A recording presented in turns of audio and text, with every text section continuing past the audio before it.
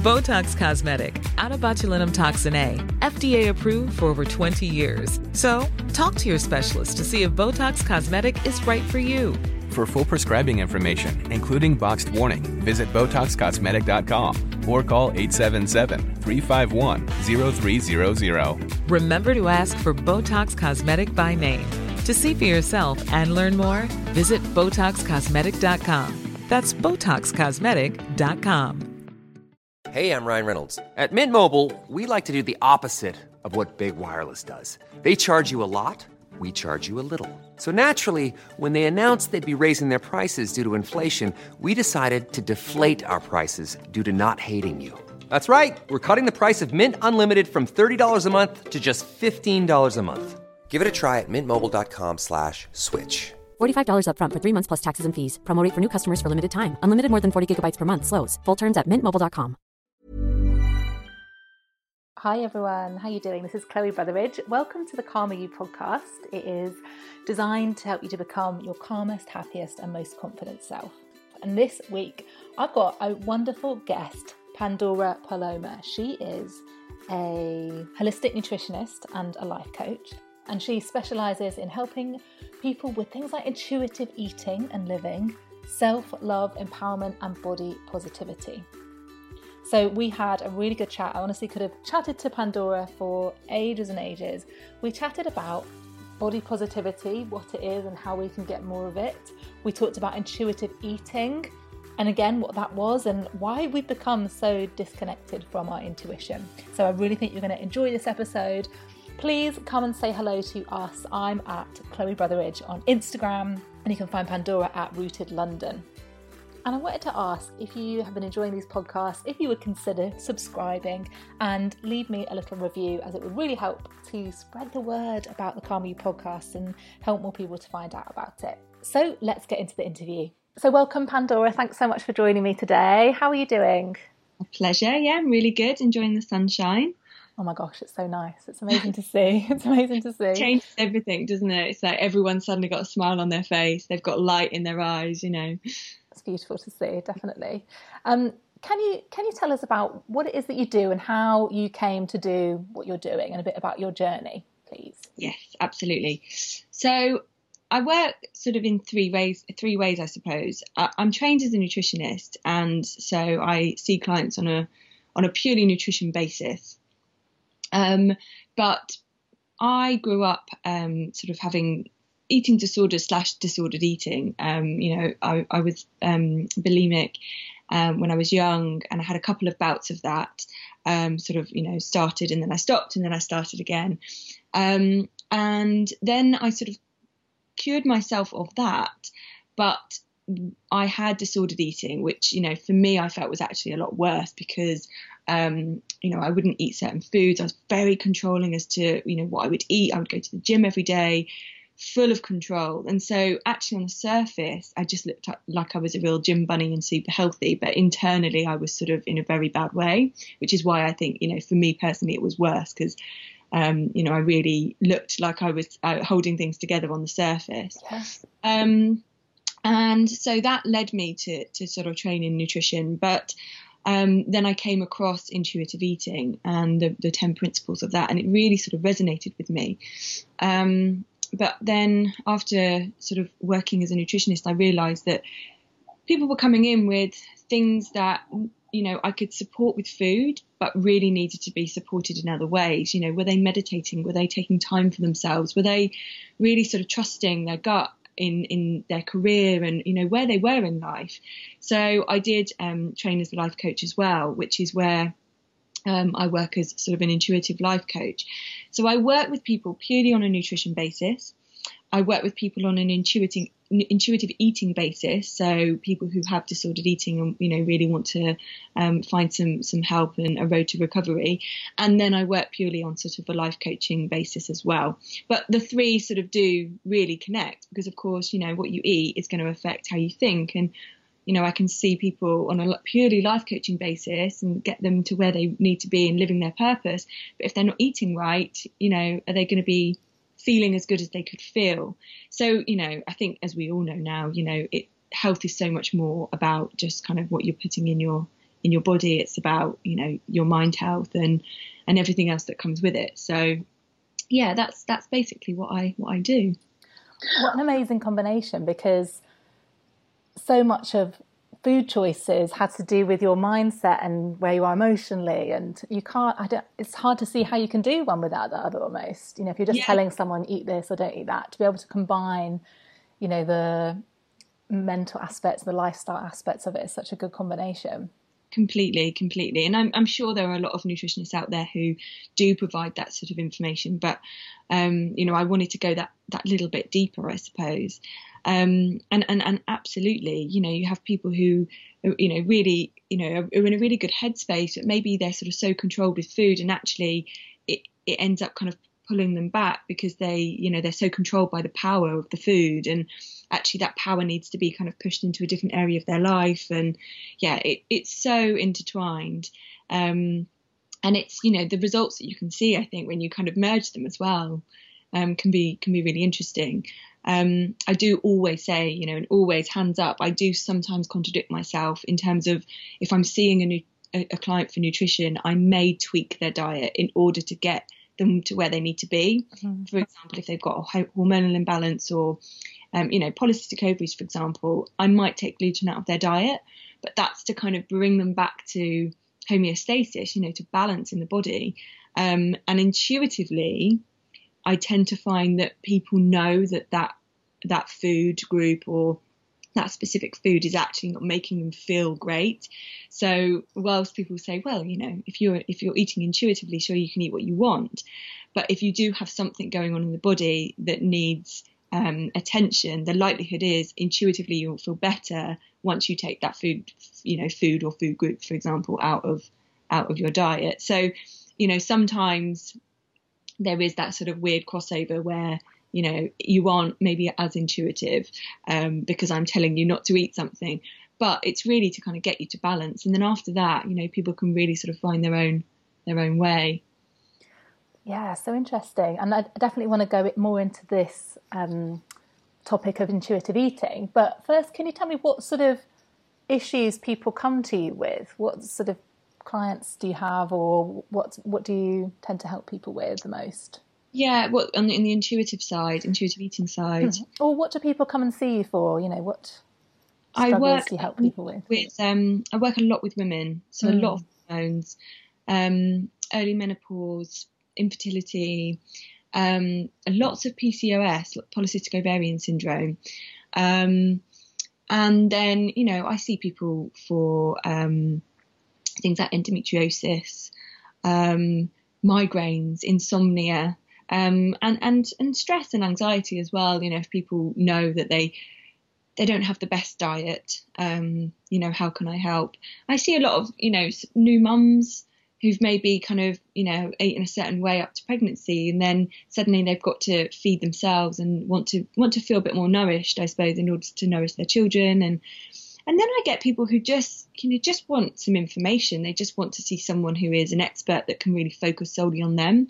They might have gone to Dr. Google and, you know, picked up a few things, and then, you know, actually got a little bit lost with it all and thought, right, I'm going to go and see someone specifically who can help. Lots of things like, you know, PMS. I deal with a lot of hormones. Yeah. Actually. But yeah, so a kind of a mixture. And I work predominantly with women. I find women in the female body absolutely fascinating. But I do get the occasional man, you know, who, especially on the intuitive eating side, actually, right. you know, who maybe is like, do you know, I think I've got an addiction to sugar and something's got to give. But, you know, not as much as women. I think women are more intuitive to sort of what's going on in their bodies generally. Why do you think we've lost our ability to be intuitive, or we're disconnected from our intuition? Because I think lots of us are. I think probably it's only in the last few years that I've started to listen to my intuition more. And I think probably a lot of people listening are thinking, you know, I don't even know what my intuition is or how to sort of get there. What is this? On eBay? Yeah. So I think I always sort of say, you know, find medicine in silence. There's like an internal medicine that we all have. You know, we're not allowing ourselves to be as silent whether that's, and it doesn't have to be, meditation. That's a step that you could take to connect more to your intuition. But just things like, we're constantly on our phones, we're constantly using technology, we're surrounded by technology and information. Think about how many social platforms we have on our phone. That in itself busies our mind. And when we keep ourselves busy, we don't then allow ourselves to be still. And that's where you can really hear what's going on inside the body, inside the mind, inside the heart, and ultimately inside the gut, as well. And I always find there is kind of an interesting connection with clients who maybe come in. I mean, gut health will always be sort of at the forefront of any kind of healing when it comes to disease. But it's interesting once you start to heal the gut that, I've had clients who maybe have been vegan for a long time and, had other things going on. And I start to heal the gut and they're like, I've been really wanting a little bit of meat here and there. And it's like, exactly, because you're starting to hear what your body is asking for. And it's really fascinating to sort of watch. But yeah, I think we're just quite overwhelmed and we don't allow ourselves that stillness. Absolutely. Yeah, I think the busyness of modern life and all the noise and things we're exposed to stop us from hearing our intuition. How would you define intuition then? If someone's like, what is intuition? How do we know when we're listening to our intuition? I would say sort of, leading in life from your internal dialogue, sort of being able to hear what's going on inside you. And that can be, feeling your feelings, being able to decipher what your feelings mean, what your emotions are. That's really what it is. That's sort of, coming back to yourself versus constantly looking outward. There's a lot of comparison in the world as well, isn't there? Well, that person's doing this and that person's doing that. We don't need to compare. Intuition is listening to what you need, what your body is saying, what your mind wants. So kind of, just shutting the blinds and being with yourself. Absolutely. And I was thinking before we spoke today about what would the opposite of intuition be. And I was thinking, would it be overthinking when you're stuck in a cycle of worrying and critical thoughts? And is that the opposite, would you say? Or yeah, completely. So in my program, actually, there is a whole piece on overthinking, because overthinking is, it's endless. It can be endless. It's a bit like comparison, I suppose. It goes on and on and on and on. We've got to we've got to look at what it is that we're thinking about, why we're thinking it, and if it's a negative thought pattern, how we can make it into something more positive, or if it's like a situation that we're in that feels a bit sticky, how we can get ourselves out of that situation as quickly as possible versus overthinking, because overthinking really does sort of get us nowhere. And it can be the hardest thing to do, can't it, when something's on your mind and it's going over and over and over. But obviously, we just got to learn the tools to try and nip them in the bud, nip those thoughts in the bud. And then, that the answer will always come, but it's just that time that, and again, comes back to that silence. Yeah, absolutely. And one question I had was, we often hear about, and I know your work is largely with women, are men intuitive as well? Because are they intuitive as well? And are they less connected to their intuition than women, would you say? Or I think absolutely men have the ability to be intuitive. I mean, there's always, the saying of sort of women's intuition. I think maybe, women by nature and our genetic makeup have an opportunity to be more intuitive. But men absolutely are intuitive. And I think it just sort of depends on the character, and the person. I know lots of men who are very connected and, really sort of warm, light spirits, and really soulful. And then there's men who maybe aren't so much, and they're quite hard exteriors. And, I think it's really dependent on the person. But yeah, I mean, from my practice, I find that, women tend to be more intuitive. But I think that's just our makeup. Mm-hmm. Yeah. And so tell us about intuitive eating, because I feel like I only became aware of this term about a year ago, strangely. Heard of things like mindful eating, but intuitive eating is a bit different. Or can you tell us what that is? Yeah, so it was initially a term and I suppose a non-diet diet that was created by two nutritionists who had lots of clients who were coming in for weight loss. And as soon as they sort of gave them their diet plan, they'd go away, with real wishful thinking that they were going to lose the weight. And they had real struggles. And, it's because as soon as you put a rule to something or, you can't have that, it makes you want it more.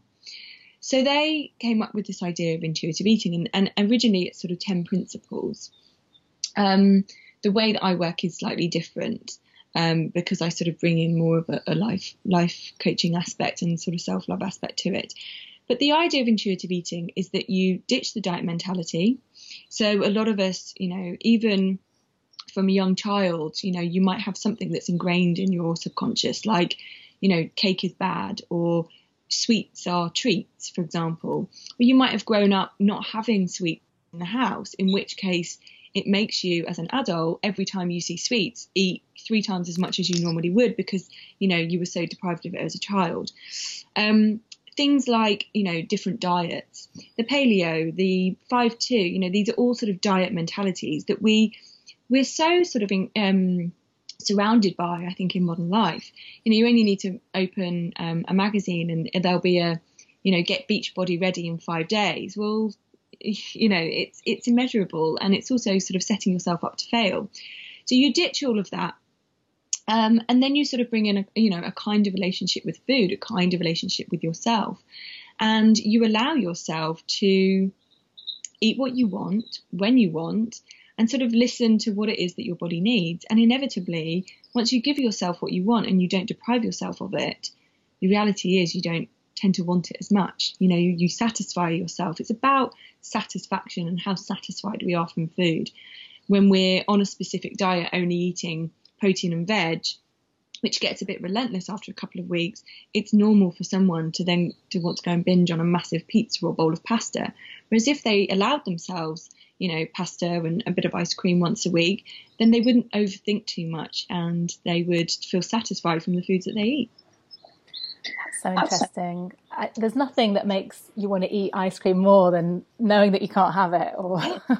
That restriction just breeds more kind of ups and downs, and it's a diet roller coaster that so many people are on. And it's so good to see that people are realizing there's another way to do it that is based on what your body needs rather than. Exactly. And I think just almost sort of giving yourself it's such a controlling way to eat when we're overwhelmed by, a diet. And actually, it goes back to this idea of overthinking. If we're constantly thinking about what we're eating, and I mean, this was me back in the day. I would weigh myself in the morning. I would weigh myself after breakfast. I would weigh myself when I got home from work. I would wake up, I'd go to bed thinking about breakfast. Everything was so controlled. All right, I'm going out for wine tonight and I'm going to have dinner, so I'm not going to eat any lunch today. It's constant, this overthinking and this control. And, a really good way to sort of overcome it is to think, how much time are you spending thinking about food? And what could you do with that time if you weren't thinking about food? A lot. Yeah. You could really get a lot done. But it becomes very all-consuming when you're in that mentality, and it can be quite lonely. I think a lot of clients seek help, and it tends to be the last resort. And I think it's also something that people can feel quite what's the word I'm looking for? Quite ashamed of, in a sense. It's not like if someone who drinks loads of alcohol, it's like, oh, they just love a drink. But no one says, oh, yeah, she's got disordered eating. You see her, I saw her counting calories. We just don't talk about it as much. So it's sort of, I do find a lot of clients can be quite ashamed by it. And it's sort of a bit of a touchy subject until they then want to seek help.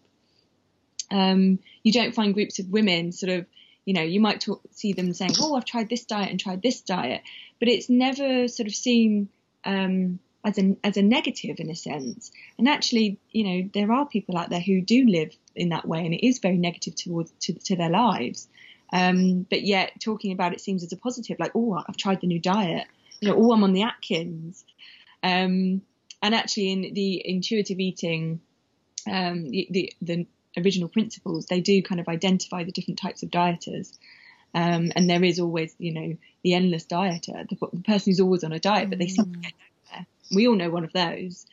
Someone at work that's like, oh, this week I'm on this, and next week I'm doing a cleanse. I'm just having juices for a week, and it's sort of very faddy. And you get nowhere because you're constantly seeking something that's kind of, it's like seeking perfection when we all know that perfection is, immeasurable, really. That's such an interesting perspective. And of course, if you do lose weight, people praise you and it's encouraged, and then that sort of sticks in your mind. Then so many people that I speak to, clients and things, say that their weight roller coaster began when they lost weight suddenly and they got a lot of praise for it, and that really kind of stuck in their mind and created this cycle. That I must be thin, I must stay to this weight. And you would never go up to them and say, oh, you've put on a few pounds. You just wouldn't, would you? But it's and actually it was funny being pregnant, because my bump was quite small, and I'm size 12, fairly curvy, and the amount of people that thought it was totally okay to come up and be like, God, you're quite small, aren't you? But not one person said, God, you've really put on the pounds throughout pregnancy, haven't you? Well, they just wouldn't. Why is it acceptable that we say, wow, she's so skinny, look at her, oh, she's so skinny, she's great, but yet we don't say the same praise for someone who has a really delicious juicy bottom. We just don't. So it's definitely something that's kind of part of our culture that really does need reworking. And I suppose we don't know the story behind that person's weight gain or weight loss. You make a judgment, or you assume, oh, they've just doing it by going to the gym, or they might have an eating disorder, or they might have been sexually abused and that's why they've put on weight or something like that. So there's so much behind it, I think. Exactly, that's it. So it's a real, it is something that I think is body positivity. It's really sort of being positive of our bodies wherever we are in life, and knowing that our body is where it needs to be right now. Our bodies are going to change. It's inevitable. That's just what happens. That's life. And I think, the sooner that we can be really happy and feel empowered in the body and the skin that we're in, the better. Because, if we're constantly striving to lose that 7 pounds or gain that 7 pounds, we just really need to learn to sort of be at one with where we are right now. How can we start to be more body positive? What can we do to do that? So I always find the mirror project quite good. So starting to look in the mirror, and first of all, people always look at what they hate. So I always encourage people to look at what they love and really focus on that, and say to themselves, you look really good today. You've got to kind of, we very much look for things like this from an outside perspective, but actually we need to start saying it to ourselves to encourage body positivity. Using things like affirmations, I feel really confident in my skin, can be really helpful. Saying it in the morning to yourself when you're brushing your teeth. And then doing things that make you feel good, self-care. It doesn't have to be a weekly massage, but it can be, just giving yourself a really nice walk to work, or, seeing a friend who makes you feel good, going and having a piece of cake on your own and reading the papers on a Saturday, when you've left, the kids and the husband or the wife at home. Giving yourself that time, that self-care can be really important to sort of feeling really positive in our bodies. Because I think we actually need to be quite proactive in doing those sorts of practices, because so much of society obviously is telling us that you're not good enough unless you're a size 8 and skinny or whatever, and we need to counteract that somehow with some positivity. I think that's so important to do that. Yeah, I think there's it is a bit of a 360. We sort of need media to start writing about a more sort of body positive image. Caitlin Moran wrote something wonderful on the weekend that was like she'd put on a stone She was like, so what? You know, I have to buy new clothes. Well, I'd buy new clothes anyway. I'm a woman, you know. And it was that actually she didn't even really notice that she'd put on a stone, but she still felt exactly the same. And that's the point. You know, really, we need to learn to sort of feel good whatever size we are, because, you know, we might gain a few pounds and we might lose a few pounds. It's the same, you know, there's a reason for the seasons. Why do we eat or naturally sort of have produce that's very light and watery and fresh in the summer? It's because we need the yin, the lightness, you know, the water. And then in the winter we have things like root vegetables and, you know, hearty stews, because we need the yang, we need the warmth to sort of take us through the winter. So, you know, there's a reason for everything. And, you know, we've just got to kind of learn to sort of flow with it versus trying to control it so much. And that is, you know, what eating and living intuitively is. I think that issue of control is such an interesting one, because if you have anxiety, I think control is one of the biggest things that people will notice, where you're trying to control what people think of you, you're trying to control the future, you're trying to, you know, control what's happening in the moment by doing things like overthinking or being on high alert. And actually, the more we try to control things, actually, the more out of control we end up feeling. Yeah. So I suppose for people with anxiety, how could we start to be more intuitive just in life in general? I suppose, you know, taking that time to find a bit of silence, whether that is, you know, a daily meditation. I always talk about breathing, you know, the simplest thing that we can do. You know, if you're feeling anxious in a situation, just to take a few really deep breaths can instantly soothe the nervous system. Alternative nostril breathing, which is a yogic breathing, where you sort of breathe in through one nose and out through the other nostril, can really calm the mind as well. And that in itself is going to kind of, you know, allow a bit of stillness. And I think, you know, identifying what it is, what I think for someone who's got anxiety and potentially sort of, you know, this disordered eating, starting to identify the rules that they've made for themselves can be really helpful. So, you know, I don't eat pasta, I don't eat carbs, or I see this a lot, I shouldn't eat this, I shouldn't eat that. And as soon as you say, well, why shouldn't you eat that? So getting people to identify the rules that they've made for themselves is a really good starting point, because then as soon as they can identify it, they don't need to overthink it. It's like, it's there, I know what it is, and now I can start to try and change it, you know, and fix it basically. Yeah, absolutely. And yeah, having awareness, I think, is that first step, isn't it? Just being able to take a step back from what you're doing and observe it, and just make a note of that, write it down, and get that awareness. And I think when you write things down as well, you know, and you read them back to yourself, it can help you really identify whether or not that is really how you think, or, you know, or how you do eat, for example. I do get people to write a food diary if they're on my program, or if I'm working with them one-to-one. But, you know, I'm not so bothered about the food. It's sort of how did you feel when you ate that, and why did you eat it? And you can see people start to identify, like, you know, I eat the same thing. I go for the chocolate bar at 3:00, and it's not because I'm hungry. It's because I feel stressed by that point in the day, or I feel anxious by that point in the day. So actually noting things down and then reading it back helps you kind of absorb it and be able to see it a little bit more clearly. Gosh, yeah, that's such a good idea. Such a good idea.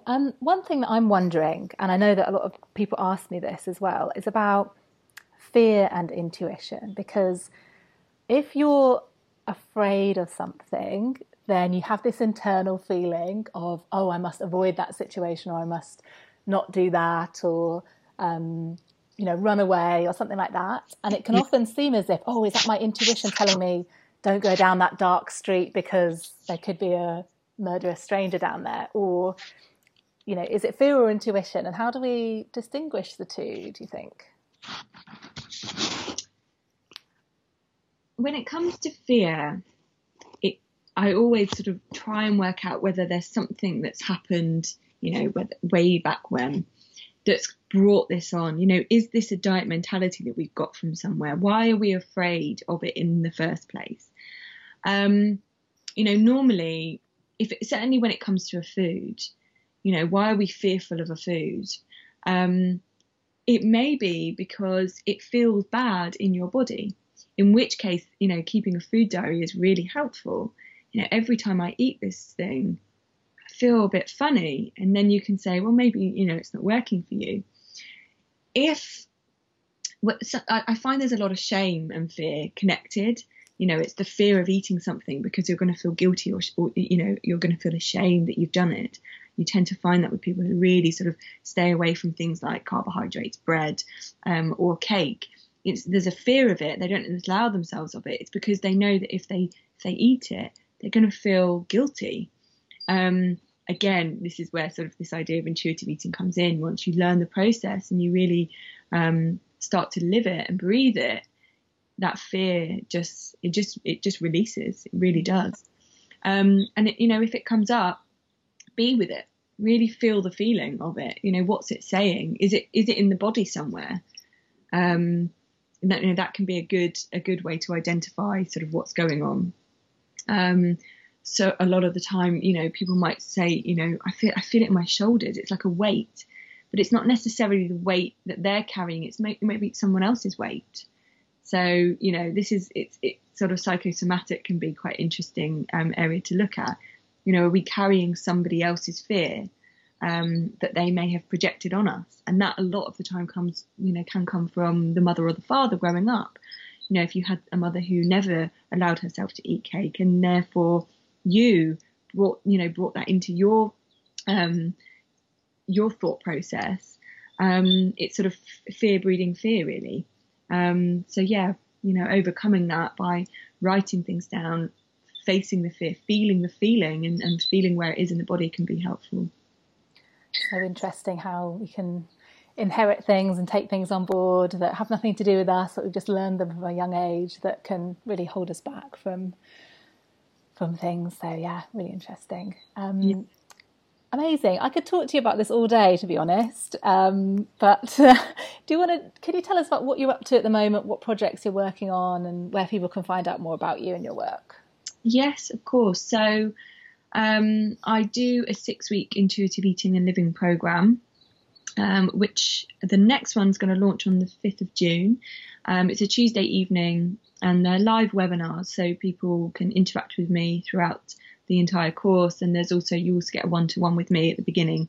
So obviously we can kind of look at, starting the journey together, what specifically it is that you're working on.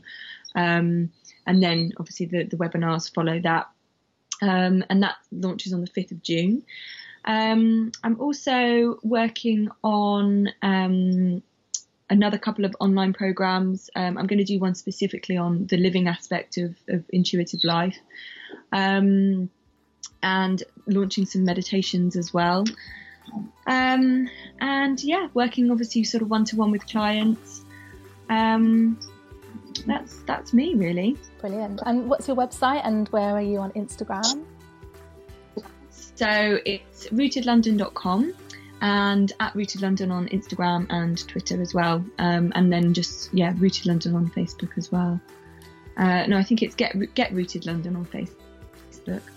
Perfect. And I'll put those links in the show notes as well for anyone who wants to find out more. Brilliant. Thank you so much for talking to me, and hope to see you soon. My pleasure. Thank you so much. Thanks then.